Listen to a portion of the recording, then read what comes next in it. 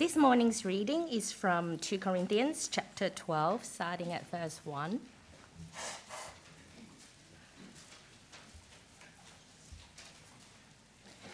Two Corinthians chapter 12, verse 1 to 10. I must go on boasting. Although there is nothing to be gained, I will go on to visions and revelations from the Lord. I know a man in Christ who 14 years ago was caught up to the third heaven. Whether it was in the body or out of the body, I do not know. God knows. And I know that this man, whether in the body or apart from the body, I do not know, but God knows, was caught up to paradise. He heard inexpressible things that man is not permitted to tell. I will boast about a man like that, but I will not boast about myself, except about my weaknesses. Even if I should choose to boast, I would not be a fool, because I would be speaking the truth.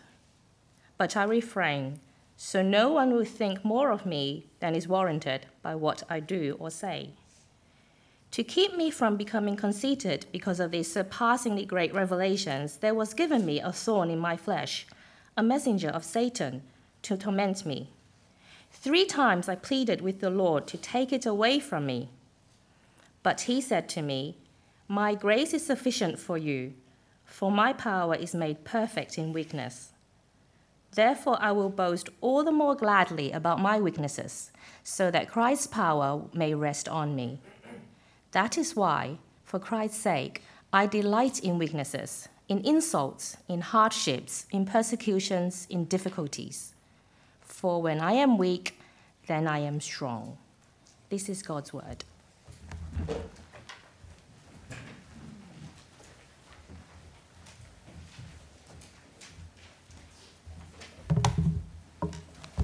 Well, good morning, everybody. We're in deep waters this weekend, as you can tell already. And it's a great place to come when the sun is shining and in the company of good friends and good food to think about some challenging issues, isn't it? And I pray, as we've already prayed, that the Lord would really speak to each of us through these sessions that we have together, not just from what we hear, although importantly from what we hear from God's word, but also in the stories that we're able to tell, just as that very honest testimony to God's grace in difficult times that we've just heard touch us. Don't you find that it's often people's struggles and the trials of life that teach you the most about your own Christian life? Don't you find that actually? That actually God ministers to you through the stories of others going through harder times. And so I've already been encouraged and blessed by what I've heard this morning. Let's pray together, shall we? And we're going to come to God's word and that reading that we've just had. For my thoughts are not your thoughts, neither are your ways my ways, declares the Lord.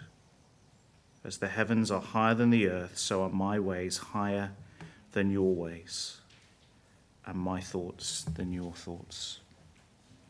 So, Lord, we come this morning knowing that in many ways what we have already heard through testimony and the reading of your word are not the things we want to hear.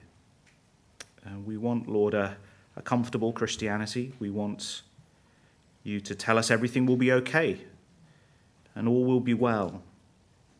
And yet, Lord, we know that weakness is the way, and we know that because of the Lord Jesus. He is not just a great Saviour, he is our perfect role model.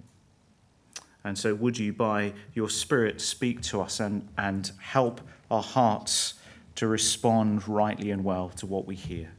In his precious name we pray. Amen.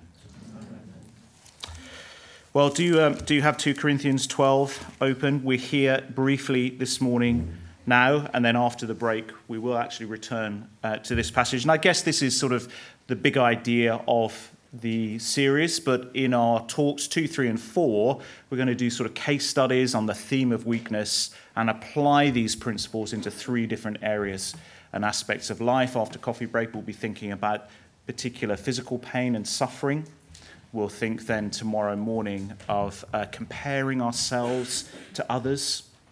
And then we'll think finally about the sense of disappointment, the if-onlys of life that we face and find ourselves wrestling with and replaying in our minds as we think, God, what are you doing? If only you could have done this in my life or that in my life. And that's where we'll end tomorrow morning.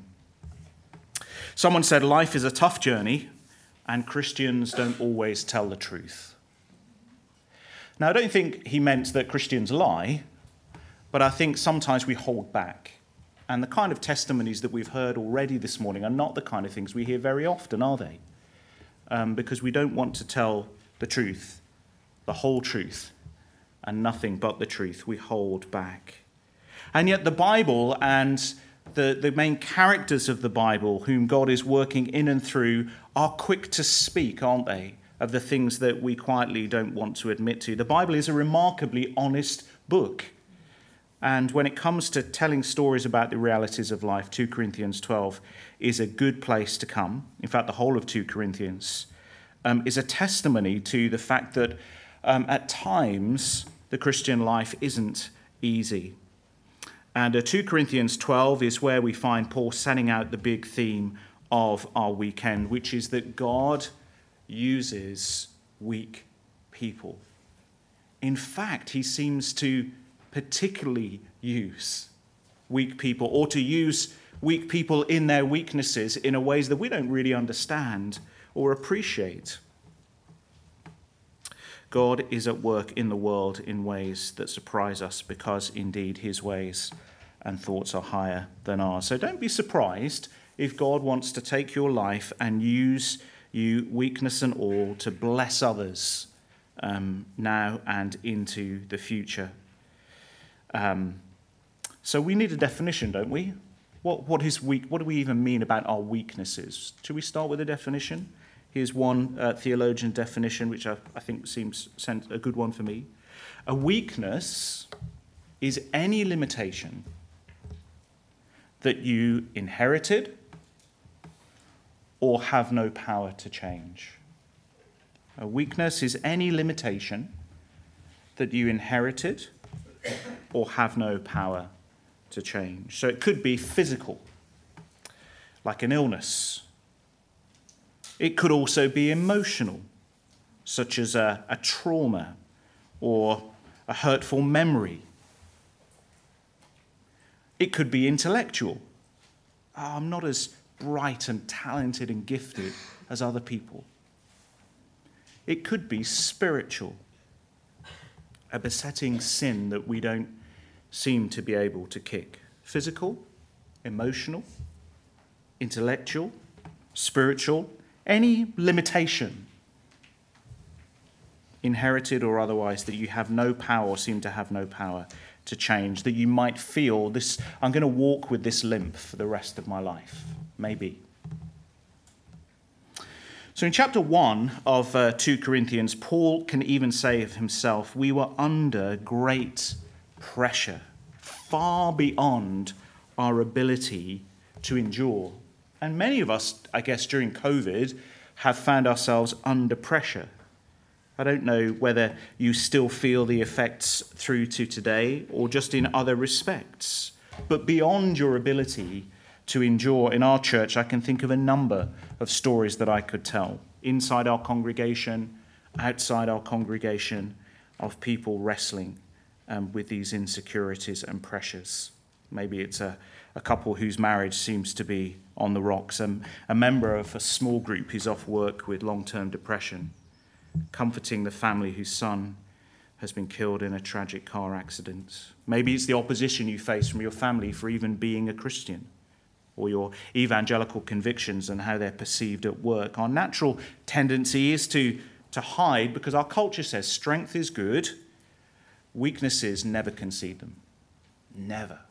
Never tell anyone about your weaknesses. No politician will ever tell you they were ever at a party, let alone mistaken. All the Six Nations rugby teams at the end of this weekend will be taking away the positives from their humiliating defeat, even the Welsh. And let's face it, you're not even allowed to sweat on television. Although, wasn't it interesting? Maybe you saw in the papers Clive Myrie, the BBC correspondent, shedding a tear as he reported from Kiev, and that seeming to be covered by all of the social media, this tear running down his face as he talked about what was taking place on the streets of Ukraine. No matter how you and I are trained, we're trained really hard to stay in control. Tracy Emin once said, "I'm not your average woman, and I'm not going to live your average woman's lifestyle. I set up the rules for me. I set up the parameters. I have nobody telling me what to do." And then she got bladder cancer. After which she said, "My friend kept saying terrible things are always happening to you." And I thought, yeah, they really are. It's like never ending. The confidence drained away when the cancer came. So if strength is a virtue, then self-reliance is testimony to my strength, isn't it? Self-sufficiency is the goal. I've got this covered. And we don't want God to take that away from us. We don't want him to take it.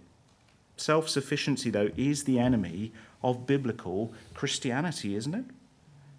And it's at the heart of the very first sin. So is it really a good thing to think that we're strong? Jim Packer has said, God doesn't allow us to stay with the idea that we're strong. We may have the idea, but the Lord is going to disabuse us one way or another, and it will be good for us, and it will give glory to him when he does so. How easy to fall into the world's trap, even as a church, to divide our congregations into those who are weak and those who are sorted. No, actually the reality is the church is divided only into two types of people: those who know that they're weak and those who are yet to learn the lesson. We may have strengths, but we're not strong. And the biggest mistake that we can make is to think that we can make it through this Christian life on our own. And at some point, as we've heard through that testimony this morning, our strengths will give way, or our bodies will wear out, or our talents will diminish, our abilities will wane, and then finally death will prove, at least for a time, stronger than us all. When Robbie Williams sang, "You think that I'm strong? You're wrong." And of course he was right. So 2 Corinthians, as a letter, is at least in part teaching a church that's super impressed by the super apostles that have visited them. Read 2 Corinthians chapter 11 at your leisure some other time. Paul is wanting to teach them that in the eyes of a super confident Christianity, that actually no, we model our life on our Savior Jesus Christ, and we are weak. Weakness is the way, because that's where we discover our strengths. Chapter 1 and verse 9, we were under great pressure, but Paul says this happened that we might not rely on ourselves, but on God who raises the dead. So to the handout, if you've got your little book here, you might want to turn to Talk 1, Session 1, and to our first point, weakness is the way in. You see, it's a funny thing, isn't it, that Christians struggle with the idea of being weak, because Christians should be and are the first people to acknowledge that weakness is the way in to the Christian life. That's where it all begins, isn't it? Repent and believe. Or Jesus in the Beatitudes begins, "Blessed are the poor in spirit." Doesn't Christianity begin with facing facts about ourselves, that I can't make it to God on my own, that I need nothing less than Jesus, his perfect life and perfect death for my forgiveness of sins? I am helpless.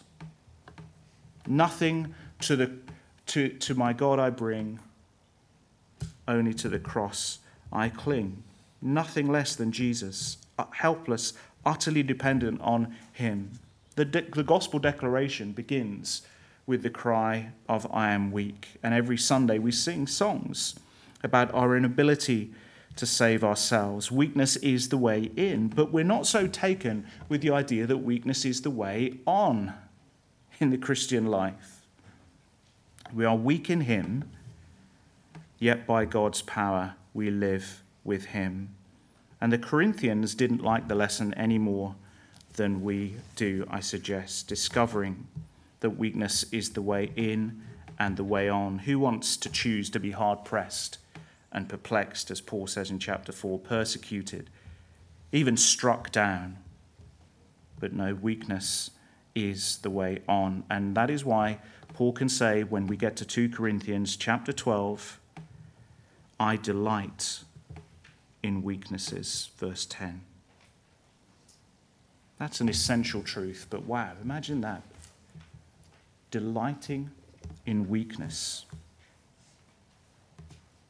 And as we've heard, we need that confidence to know of what God is wanting to do and to achieve and how he wants to grow us through suffering. Otherwise, we'll be utterly perplexed and confused and dismayed when sufferings come. And we'll begin to hear the lie of Satan's voice, that actually God is not for us but against us. So let's look at 2 Corinthians chapter 12 and see over on the page there under point D, for Christ's sake, I delight in weakness. And the first thing I want us to see from these verses is that weakness comes from a gift from a sovereign God who loves us. Look at verse 7, would you? Paul had been given these extraordinary revelations, but he refuses really to want to talk about them. In fact, when he talks about what he's seen and experienced being taken up to the seventh heaven, to paradise itself, he's so reluctant to talk about his apostolic credentials, if you like, that he addresses himself in the third person. He actually prefers to say, oh, I know a man who... was carried up. These super apostles who claim to know so much and to be so much, chapter 11, well, Paul's got his own stories to tell. If anyone could write a book about what it's like to know Christ, what it's like to be taken into the presence of God, it's Paul. But actually, he refuses to write the book. And he won't even put his name to the cover. He just says, look, I know a man who was carried up into the very throne room of God, to the presence of God, to paradise itself, verse 4. But he won't boast about that. So, verse 7, he chooses to boast about his own weakness because of these surpassing great revelations. So we can be clear, it is Paul talking about himself, verses 1 to 6. Verse 7 is the hinge. Because of these surpassingly great revelations, verse 7, to keep me from becoming conceited, there was given to me, or I was given, a thorn in the flesh. There was given to me. It's sometimes known as a divine passive. God is not named directly, but when the words are used in this form, it's always spoken of God. There was given to me, and it's always in the scriptures a positive thing. It's a gift that was given. God gave me a gift because of these great revelations that I'd had, carried up into the very presence of God, to keep me from becoming conceited. So in other words, that was God's intention. It was a good thing to humble him, to keep him grounded. He was given something. I was given a gift. Only ever used to denote God's action. It's always used positively to indicate blessing and favor. But the gift isn't a pleasant one to receive. God in his sovereignty is standing behind this experience of suffering that Paul is going to go on to describe in verses 7 and following. God in his sovereignty stands behind this experience. And we can be confident that God stands behind it because Paul tells us why he was given it. Did he know it at the time? I don't know. But he can look back and say, I can see what God was doing by humbling me, by bringing me to an end of myself. And he says it was to keep me from becoming proud and boastful and arrogant. I think exactly the charge that he would lay at these so-called super apostles in chapter 11, who were full of themselves, and he won't be full of himself. And so he's going to boast of his weaknesses. Paul knew that a good God stood behind a painful trial. He's got his theology sorted. A good God stands behind this painful trial. He knew he was loved.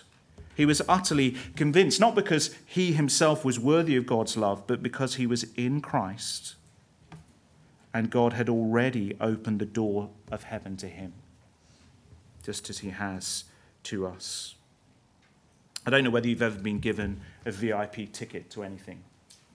I mean, like a real proper VIP ticket. It's only happened to me once. My wife used to be a silversmith. That was her degree, and she worked for a company in Birmingham. And her company designed the National TV Awards trophy. So every year they were given a box at the Royal Albert Hall when the National TV Awards were held. And then one year the director of the company said to Jane, "Oh, why don't you come this year? It'd be really good because you designed the trophy. You come and bring Neil as well." And not only did we get to sit in a box in the Royal Albert Hall, but we got to walk along the red carpet with Anton Deck and all of the TV stars, most of whom I had no idea who they were because it was kind of Corrie and EastEnders and all of these kind of things. But we walked along the carpet with them, and the flash bulbs were going off, and the press were shouting out names, not mine, unfortunately, but they were shouting out other names. People were holding out cameras for selfie. I was so tempted. I thought, surely someone will take it that I'm famous. They just don't know who I am. And things to sign. And I did my level best to look the part and play the role. But, you know, the reality was I had no right to be there. Someone else had secured my place. It was Jane who'd done all the hard work. She designed the trophy. I was just her plus one. And our place in heaven is a gift, isn't it? We are a plus one. Our part is to receive that gift with joy. Paul knew that heaven had been open to him. He'd been taken up, caught up into paradise, heard inexpressible things. But the same God who took him to paradise, the same God who gave him the revelations, was now giving him a thorn. Can you believe that? The same God who's opened up heaven to you, who's given you the gift of eternal life, might give you the gift of a thorn in the flesh. For the same reason. Because he loves you. Because it will do you good. Not to punish you, but to protect you. To stop me from becoming conceited, says Paul. To help him walk humbly before his Lord and Maker. The God who gave the gift, gave the thorn. That's really hard, isn't it, for us to get our heads around and to believe? But that's why Paul can call it a gift. Paul Tripp wisely said monasteries were a failure because they neglected one very significant biblical truth. The biggest danger to every human being is located inside of them and not outside of them. Isn't that interesting? So you can get a bunch of... Imagine if we just kind of built a wall around Highley and we never left. Wouldn't it all be great? No. Some of you know, no, definitely no. But, yeah. Some of you are thinking, well, maybe, but, you know, if the problem's inside you, then, you know, it would go wrong quickly, one way or another, before or after the rugby, I don't know, but it would go wrong. You know, the problem's in here, so sometimes a thorn is what is needed to keep us where we need to be before our God. So only if you're utterly convinced by the gospel that God loves you, that God is for you, will you accept suffering as a gift. You have to be sure that God is for you to receive it as a gift. And if you don't, you're going to really come into trouble somewhere down the line. I can think of a couple of instances, I'll tell one now, that demonstrate that this sometimes takes a while to work out how it's a gift. Jane and I were married for 12 years before we had children, not by choice, but by God's gift, by his design. In fact, we were 7 years trying for children. So to start with, we hadn't planned, we were 23, we hadn't planned to have kids straight away, but we spent 7 years trying to have children, and we saw all of our friends have kids, and as each year went by, it got a little bit harder for people to tell us, hey, we're expecting a baby, and so on. And it was hard. You know, year 10, year 11, year 12. There were a lot of tears. There was a lot of heartache along the way. But our church was started by 5 people. We had no financial backer, no denominational support, no congregation to give. Yet from the very beginning, I was able to work full-time for the church because Jane was working for this company in the Jewellery Quarter. And if we'd had kids when we wanted to have kids, we would never have started the church. I'm pretty sure of that.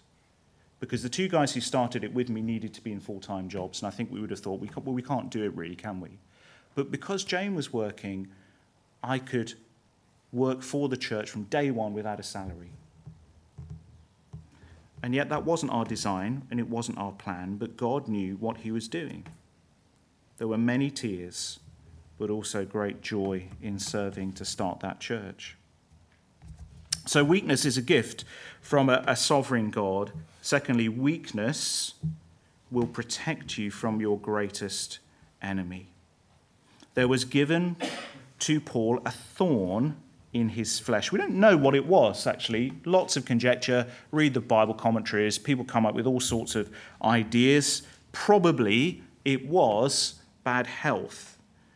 Paul had an eye condition that troubled him from time to time. In fact, he even says of the Galatian Christians, you would have, well, he didn't quite use this language, but he basically says, you would have given me your eyes if you could have done.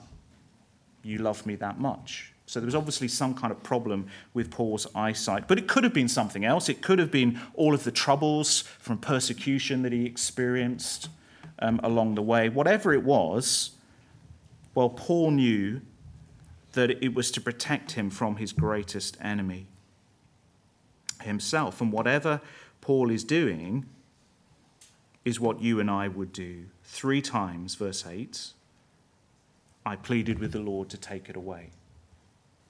Thank you for this present, Lord Jesus. Will you now have it back? Not once, not twice, 3 times. He pleaded with the Lord to take it away. Looking at the average age in this room, it's quite possible that you've not had to pray a prayer like that with that degree of intensity yet. You've not experienced something that you have begged Jesus to take away. And yet some of us have, and some of us are praying those kind of prayers right now. See, Paul can say, it was given to me, and yet he can still say to God, I don't want it, I don't want it, I don't want it. Please take it away. And the very trial that he was given, that was a gift from God, was also an opportunity for Satan, wasn't it? God allowed Satan to bedevil Paul. Paul says he was tormented by him. Exactly the same Greek word, torment here, the messenger of Satan, verse 7, to torment. Exactly the same word, torment, is used of the Roman guards when they mocked and beat Jesus Christ. It's the same word. When they put that crown of thorns on his head, they were tormenting him. It's exactly the same word used of Jesus there that Paul is using of Satan, who wants to use this gift of God, whatever this infirmity or weakness was. God has a good purpose for it, but Satan saying, right, here's my chance to exploit and to bring down this man of God. Satan strikes when our weaknesses offer him that opportunities. But God, as we'll see in the second passage after coffee, God is bigger and his purpose is perfect, and he is at work through those same trials, transforming our suffering. And you see, Paul wasn't the only person to pray 3 times, take it away, was he? Remind you of anyone? In a certain garden called Gethsemane, take it away, was what Jesus prayed. And yet through his suffering, because there was no other way, Jesus would redeem the world. So God didn't answer Paul's prayer in the way he wanted, and he didn't answer Jesus' prayer in the way he wanted, and he may not answer your prayers in the way you wanted when you say, Lord, please take it away. So when God allows you to experience some kind of weakness, and he doesn't change your circumstance or your situation, please don't think that he's abandoning you, that he's somehow unwilling to hear you. Because God has a higher purpose. Thirdly there, we are perfected in our weakness. That's his purpose. That's perhaps why he won't take it away, because it's actually where we find our true strength when he doesn't take it away. Because verse 9, he said to me, my grace is sufficient for you. This is how I'm going to answer your prayer. This is how I'm going to meet your need. This is how I'm going to grow you as a Christian. You're going to discover in your weakness, that is when my grace meets you in your need. My grace is sufficient for you, for my power is made perfect in weakness. Hence the title of our talks and series today, Perfected in Weakness. That's when God comes in. His sustaining, enabling power. And interestingly, as we've already heard this morning, that's often when the world starts to take notice. It's the power of a life lived in weakness that can really wake up someone to the reality of Jesus Christ, that he is a living, ruling, reigning God. What kind of a strength is discovered in weakness? That's a question for you to mull over. Will you write that one down and think and reflect on that? What kind of a strength is discovered in weakness? And the answer is a strength that lies outside of yourself. It's outside you. It doesn't come from you. So 3 lessons to learn from verse 9. My grace is sufficient. Christ's grace really is enough for us. What was Paul seeking? Relief from the thorn. And he seems to think, oh, well, the way I'll be relieved is to take it away. But God answers otherwise. Don Carson writes, God granted the same ends, which is relief. God granted the same ends by another means. He gave relief from the thorn not by removing it, but by adding more grace, sufficient grace. Robert Murray M'Cheyne said, God will either give you what you ask or something better. And the prayers of Paul, the prayers of Jesus were answered not by giving what they asked, but by something better. And my power is made perfect in weakness. Power isn't only present in weakness, power is perfected in weakness, because our weakness is the place where Christ steps in. Abraham Lincoln apparently said, I have been driven many times to my knees by the overwhelming conviction that I had absolutely no other place to go. You see, that's why we learn strength in weakness, because, boy, is there a time to pray when you've nowhere else to go, no other resources to rely upon. Only God can meet this need. And Christ's power is experienced when Paul discovers his ability to endure as a Christian. So Christians, boast in your weakness, is what Paul says. That is why, for Christ's sake, I delight in weaknesses, verse 10. Because this is where Jesus is really seen and experienced in the life of the church that overspills into the world. And he can say, I delight in weaknesses of every kind, in insults, in hardships, in persecutions, in difficulties, for when I am weak, then I am strong.